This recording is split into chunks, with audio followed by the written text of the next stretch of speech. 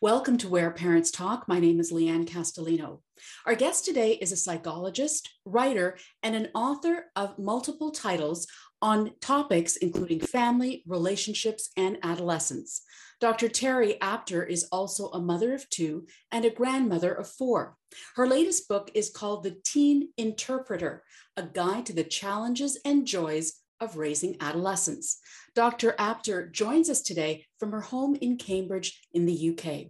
Great to have you along, and thank you for being here. Well, it's my pleasure to be with you. Thanks for having me. Dr. Apter, so much to talk to you about, but I want to get into what made you want to write The Teen Interpreter. Well, I'm very concerned when I see teens and parents believe that they're hopelessly at odds, that their relationship is doomed, that adolescence is a time when they're trying to separate, and that it's bound to be a difficult time. I want to reintroduce parents to their teens so that they see that their teens still love them, that they remain dependent on that love. They still want their parents' approval. They want their parents to see them and get to know them anew. And that urge is often shrouded by myths that teens are bound to rebel against their parents. Anna Freud called adolescence a psychological version of parent-teen divorce. She really thought that, and you still hear that, parents saying, I know they want to separate from me. They want to become their individual person. They want to be, they want to develop their own identity different from their parents, but they also want that relationship to remain whole. And a lot of the but parents and adolescents is actually made worse by parents' inability to see what it is that teens really want from them. And so I want the parent to become the interpreter of the teen, the ability to read the teen. So that's the aim of the book. Anyone listening to that description who has a teenager is going to be like, finally, oh my goodness, all the things that you just described are things that I'm experiencing. And how do I, as a parent, with everything else going on in the world today, interpret what it is that my teenage boy or girl is telling me, and how much is too much and how much is not enough? Okay, well, I think when you first have your child, parents are normally, immensely curious about who this being is, who this son, daughter, whatever is.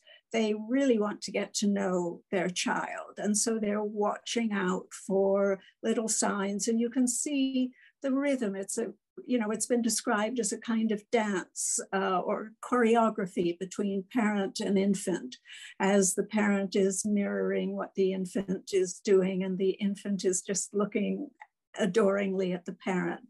That kind of thing seems to come very naturally to us.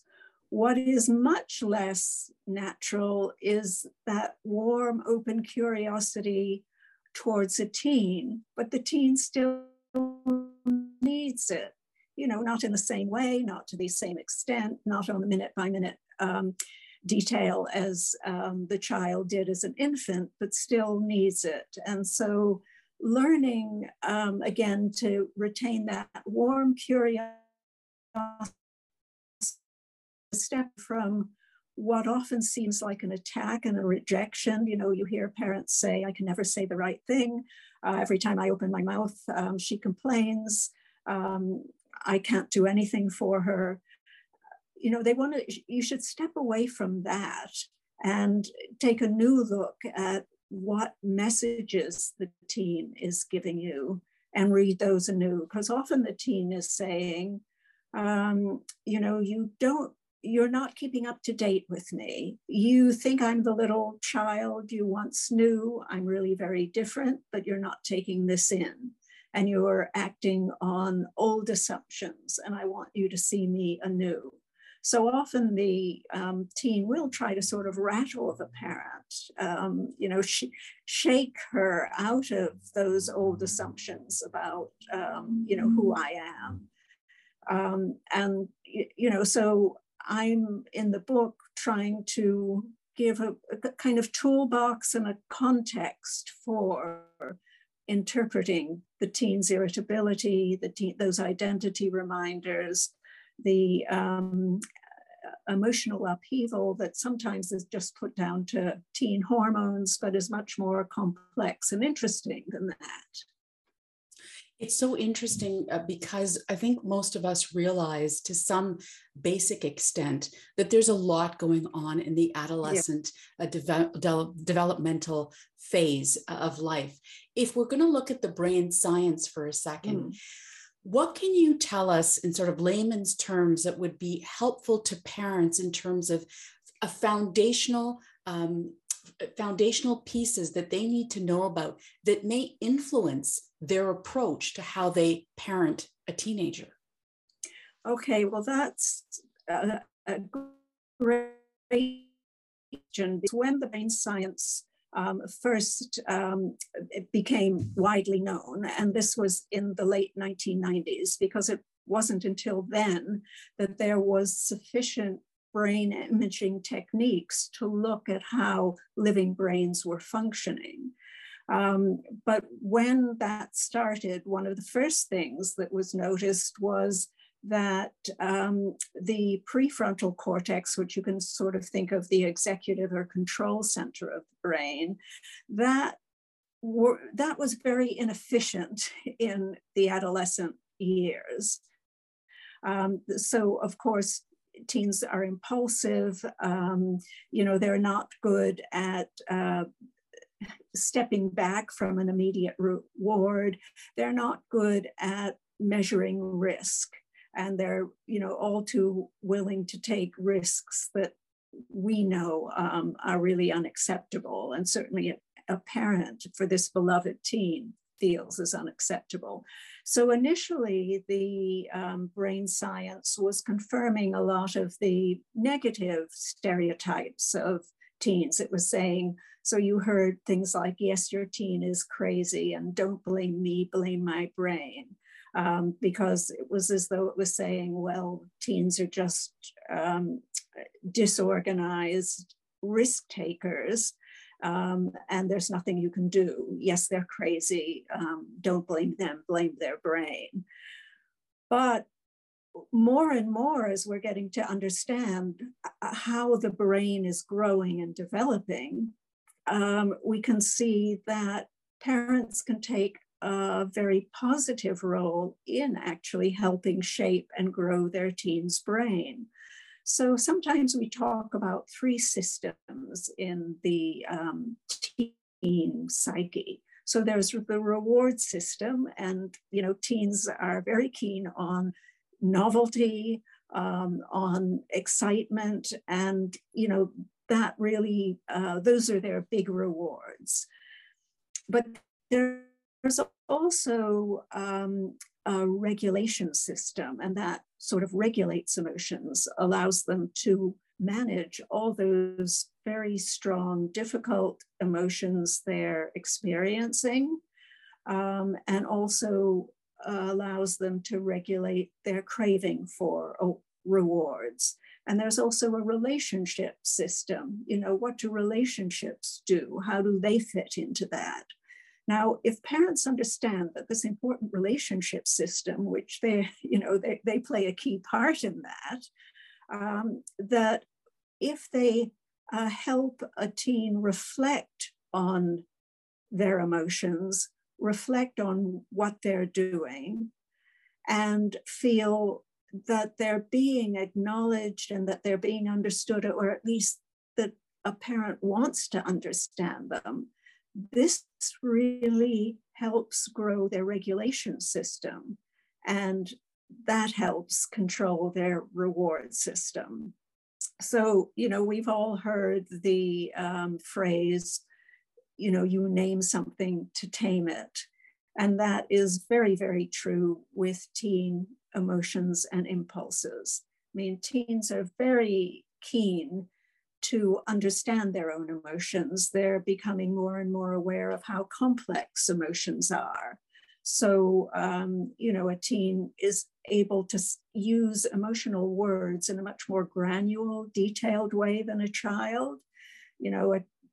A child can use the word mad or tired or angry, interchangeably, or sad interchangeably. Teens are trying to sort of sift this out, but they realize they can be angry, but they can also be embarrassed or ashamed, and they can be hurt. And if parents sort of help them with that, not by being ultra sophisticated and poets themselves and dealing with a complex emotional language, but just in willing to listen to them and let their teens talk and, stay with them even when things are difficult, that is really important in helping the teen build that regulation system. So the more primitive bits of the brain, impulses, panic, and excitement don't overwhelm them. It sounds so reasonable as you describe it, but in the moment of whatever is going on, where, it could be, again, reckless behavior or something that is, considered risk-taking. What could you suggest to parents in that moment? Because we're talking about a lot of things. We're talking about the parent regulating how they're going to react. Yes. At the same time as watching whatever is going to unfold or whatever conversation they're going to have. So could you give us some sort of practical tips around that? Well, the first thing is that parents shouldn't expect too much of themselves. I mean, they will lose it sometimes. Teens can be infuriating and also can arouse a lot of anxiety, and fear. What's happening to my teen? What influences are there? Am I losing control? Am I losing, is my teen exposing to undue risk? So, I think parents will lose it, and they will not be modeling, therefore, the best form of self-regulation. But, Donald Winnicott talked about the good enough parent, and what he meant was not simply that you only have to be good enough, you don't have to be perfect. He was actually saying, it's important to be imperfect. Your children need to see that you can break down, that relationships can almost seem to rupture or it can be badly bruised, but yet you come together again. And that rupture and repair, whether it's in regulation or within the relationship, sets a very important model for what's possible. And it's very reassuring, because when you don't want someone who sees something bad happening within a relationship or within their own self-control, then they will, that they'll think, I'm facing doom. Then that will, you want to get over that. You want to be able to think this relationship can be stretched, it can be bruised, but we can come together again. I can lose it, but I can also regain control and regain, my self-respect. In the moment, things can go wrong. And when I say modeling good behavior and modeling warm curiosity, if that is the case about 30% of the time, that's plenty. But so what can they do?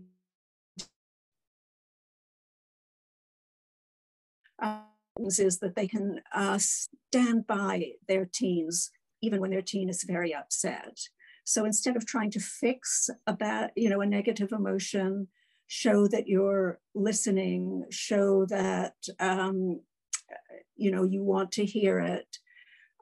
Take your time, give your teen a little bit of space to talk. Don't dismiss the emotion. Don't say, oh, don't be morbid. Don't punish them for their feelings. And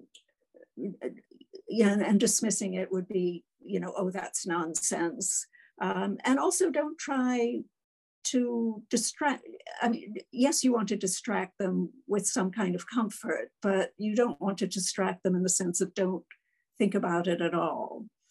And if they don't want to talk about it, well, give them time. Don't insist they talk about it now, but you're always looking for, that window of opportunity to start a conversation. And often, especially parents of boy teens think my teen doesn't want to talk to me, there's no point in this. I get one-word answers. I think if your teen isn't seeming to talk to you and you're not getting enough information, the route is not to walk away and say, I'll wait till he's 24, but to ask better questions, maybe more concrete, watch your body language, make sure you're not exhibiting anxiety yourself, be sensitive to whether they want to be touched or whether they don't. Some teens are very, so tense in certain circumstances that even a touch will overexcite them, overstimulate them. But sometimes when a teen is, all over the place, touching touching a hand, touching a shoulder, it can be very reassuring. It sort of reminds them that they have physical boundaries. Such simple tips and strategies, but seemingly, incredibly powerful in the moment as you're describing them. I want to dig a little bit further into the whole concept of relationships and, of course, how important they are all the time, but certainly in that adolescent time of life. The child-parent versus the child-peer relationship. Many researchers have found that there's a fundamental shift in that dynamic. These days, it would appear that more and more teens value their friendships more when they're in that phase than they would value their parents. Where do you stand on that? Well, friends do become very important in adolescence. Actually, they're important throughout our lives. But in adolescence, it revs up. It becomes much more bound up with our sense of who we are. And teens like to talk to one another. Let me say that both boy teens and girl teens, it's often said that just girl teens engage in very deep personal conversations with friends. Boys do too. Though in late adolescence, it becomes a little more complicated because guy code in, and they are no longer so effusive, so warm, so open about their need for one another in their late teens. But anyway, friendships do become very important. And some parents say, it's as though my teen has joined a tribe. There are all these signals about, and they share the same hairstyle, grooming, clothes, the way they talk, the music they listen to. Yes, indeed. But who influences us is, very complex. Friends, in a way, influence you more in the moment, in how you dress, how you appear. But parents' influence is really long term, and it does. Research shows that it's, those family values, the ways of interacting are lifelong and, much greater influences than your teenage friends. So I think it's important to remember that attachment and influence shouldn't be thought of as a pie with a certain set sections of, how much can be doled out. It's much more elastic than that. And parents are still incredibly important. And also parents can influence, teens' friendships in some ways. It has been noticed that parents who try to get to know their teens' friends, even in a low-key, just sort of hospitality kind of way, are much less likely to be, to be seen as a really bad influence on the teen. So it isn't easy because, the teen friend who comes into the home will not want to sit down and have a long chat with a parent, but even just a hello, an acknowledgement, I see you here, I know you're here, and, I'm welcoming you, but there are all stories. That can be very helpful. Now, in speaking about the research, Dr. Apter, I'm curious, in the course of writing The Teen Interpreter, was there any research that you came upon that you uncovered that really struck you? Oh, yes. So I think the first thing would be on the teen social brain and how that is really very different from either a child or an adult. So they process social interactions in a very different way. They're more likely to see a neutral face, a face that a child or a grown-up would see as neutral. A teen is more likely to see it as angry or fearful.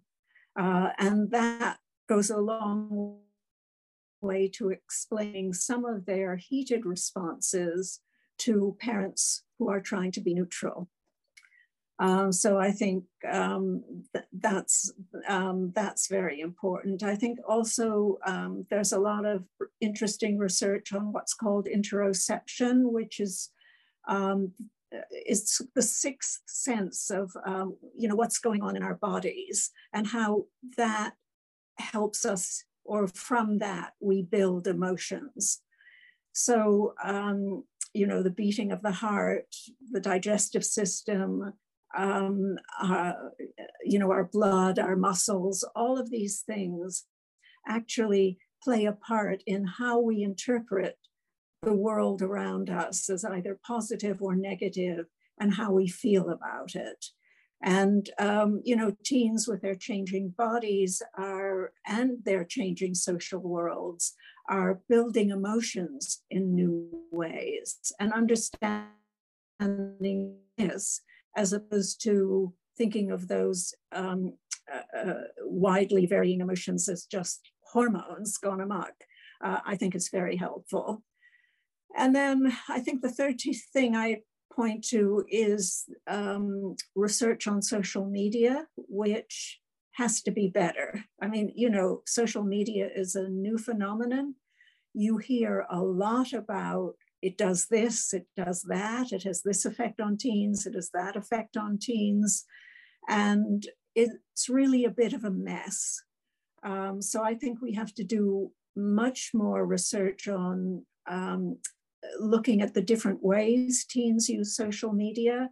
Sometimes it's very passive and they are just scrolling through and maybe being buffeted by a kind of envy, even for people they don't admire, but glossy images. Why am I not like this? But sometimes it's very positive and proactive. And of course, during the lockdowns, some aspects of social media and smartphone use were very important in sustaining teens' well-being because it connected them with friends. Another thing is research that shows just how devastating embarrassment is to teens. I mean, embarrassment is far more excruciating than physical injury. They have a looking glass self, which doesn't mean they look in the mirror and see themselves as their reflection in the mirror. It means that they need to look at other people and say, who am I? Because they're not yet aware of who they are. They're trying to create an identity.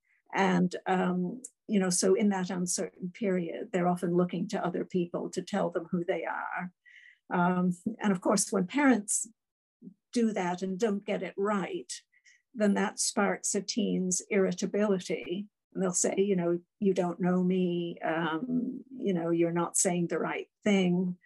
And parents hear that as, you should go away. But what the teen is saying, really, you should work a bit harder to get to know me and see what it is. See who I'm trying to become and help me become that person.